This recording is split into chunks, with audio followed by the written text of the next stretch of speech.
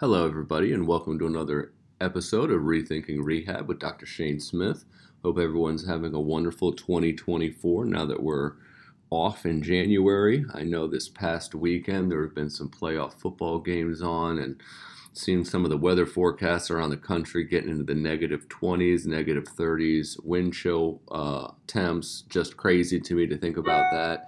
But for everybody out there that's listening, that is able to still get outdoors and enjoy themselves outside a little bit, even though we're now in the winter months, kudos to you. And this podcast is going to be directed towards my golfers out there. So I've had a couple of new patients now that we're in January here in Naples, and a lot of snowbirds are back in town now. You can tell just based on getting around town in Naples how the time to get somewhere is almost double what it was just 3 months ago. But it is interesting now this time of the year seeing such an influx of new patients that are golfers into my area.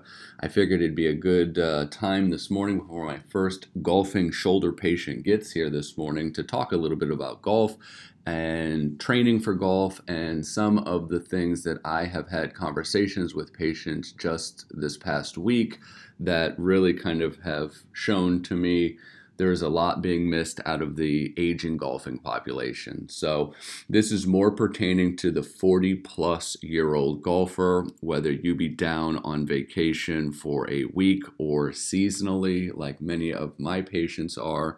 This podcast is for you. So what we're dealing with is seasonal golf and injuries. So what I commonly see with seasonal golfers and injury is mobility issues. That's probably the number one reason golfers get injured, whether it be shoulder injuries, which I'm dealing with 2 patients currently, or low back injuries, which I also have another couple patients dealing with right now, all worsened by a golf movement. So what is going on with the aging population and golf injuries?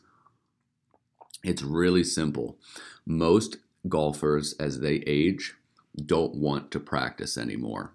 And I shouldn't say don't want to practice.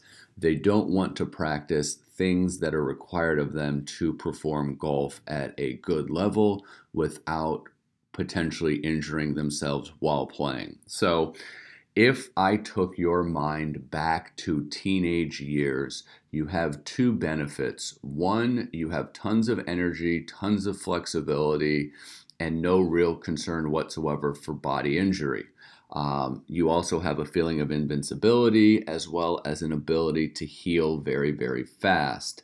When you're younger, especially with golf, injuries don't plague you nearly like they do when you get older, over 40, primarily due to a tissue composition change in your body.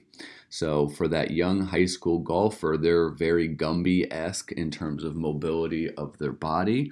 They have not been alive long enough to have a lot of breakdown occurrences happen, as well as they haven't been alive long enough doing the wrong things long enough to allow for postural, habitual changes to occur that affects the spine a lot, as well as mobility of the spine. So that's one of the, or I should say 2 of the main reasons why younger golfers don't seem to need to worry about stretching before playing or have to worry about training so much. Now, if you're a younger golfer and you're good, you usually don't mind doing these things because you can see the translation and improvement in terms of your flexibility, in terms of your golf swing speed, or more commonly, the distance or improvement the golf ball takes on your shots due to these drills or activities being done. So when you look at pro golfers, you look at high school golfers, you look at college golfers, the thing all 3 sets of golfers have in common is good flexibility and training. The number one thing I see over 40-year-old golfers not do is they never work on engaging their hips, they never work on core strength, and they never work on shoulder or thoracic mobility. If you expect a skeletal structure to age, to move just as well as it did before without any interventions to improve mobility, you're dreaming. It's just not going to happen. You've got to have good flexibility.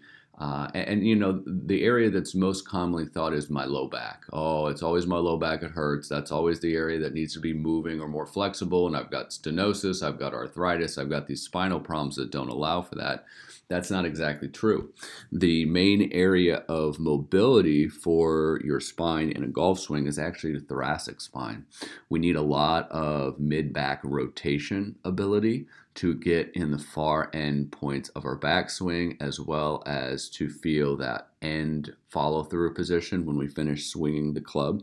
Those two end ranges of rotation are both driven by the thoracic, the mid back's ability to twist and turn.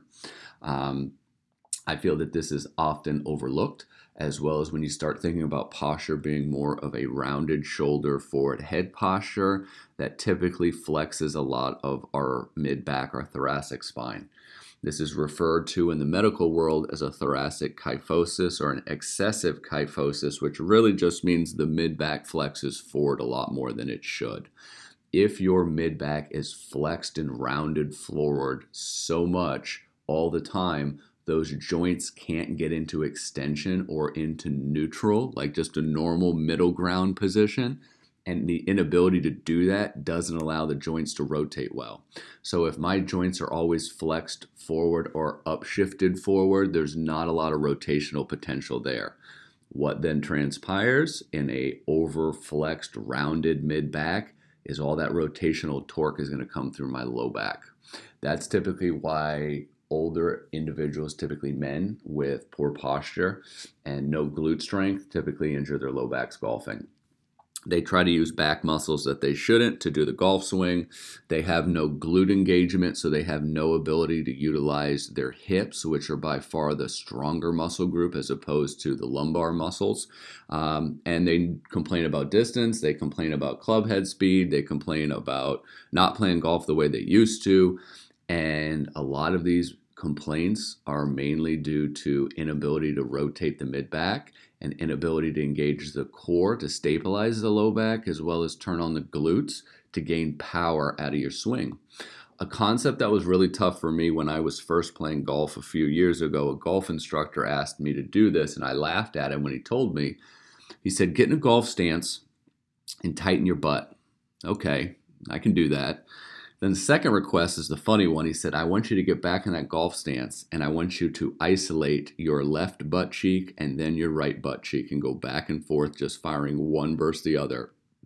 And if you haven't tried doing that, give it a try. Just stand in a golf swing and see, before any movement of your arms or trunk occurs, can you isolate engaging one glute versus the other, one butt cheek versus the other. It's not an easy drill, but once you can do it, you can keep doing it. And when you can keep doing something like that, it really helps with muscle control and activation. Because at the end of the day, with a golf swing, we need to get good trunk rotation to get the club head back. The further we get the club head back, the larger circular movement that club head goes through before it comes back in contact with the ball. So if I can get further back, John Daly was an absolute stud at this. If you ever look at a slow-mo video of John Daly's drive when he was in his prime, he can get that club head back almost pointing down to the ground in front of him. He can rotate so far back. Follow that up with a proper weight shift and a proper core glute engagement. You're talking about a ton of power coming through those legs into the club while rotating through the ball. It's going to increase your club head speed. It's going to increase the ball distance, and it should feel much easier on your body than what you have been prior doing using your lumbar back muscles.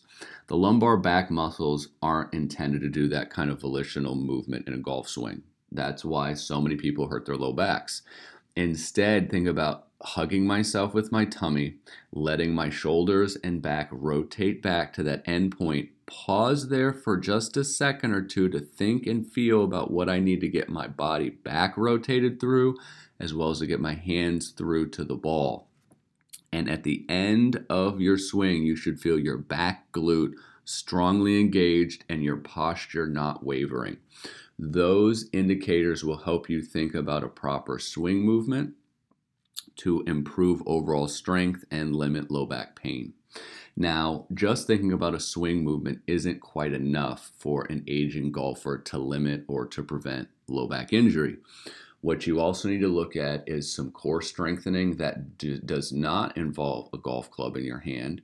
A press off is one of my favorite movements. So you would take a resistant band, attach it to a door handle or some fixed point that's about waist height. You're going to then take a few steps away from that attachment point so that there is tension on the band you're holding. Keep that band close to your belly button, engage your core, and keep your shoulders facing forward. You are then going to press your arms off of your belly button, hold it for a second, out, away, fully extended arms, and then bring it back towards your belly button. This band resistance will be perpendicular to you. So it will be either to the right of you or to the left of you. The intent with that band resistance being to the side is it will want to force a rotation. This exercise is intended to prevent rotation but engage the core and stabilize the spine while in a golf stance. Doing this movement and not allowing your shoulders to rotate back towards the direction the band is attached will help with oblique and transverse abdominis strength while standing in a golf swing. Repeat this facing the opposite direction, 10 to 15 reps on each side, 2 sets each, followed by a staggered stance with a trunk rotation, moving the hands away from the resistant point. So this will get further oblique strengthening as well as some trunk rotation. Follow this up by some resisted sidestepping and maybe some bridge-based exercise to get your glute max turned on, and you'll really be working the right golf muscles. We can also think about hands and knees, doing an exercise called thread the needle, where you're on your hands and knees and you're going to reach one hand through the opposite arm, turning your trunk, thinking about deep breathing 2 to 3 times at this fully rotated position in hands and knees.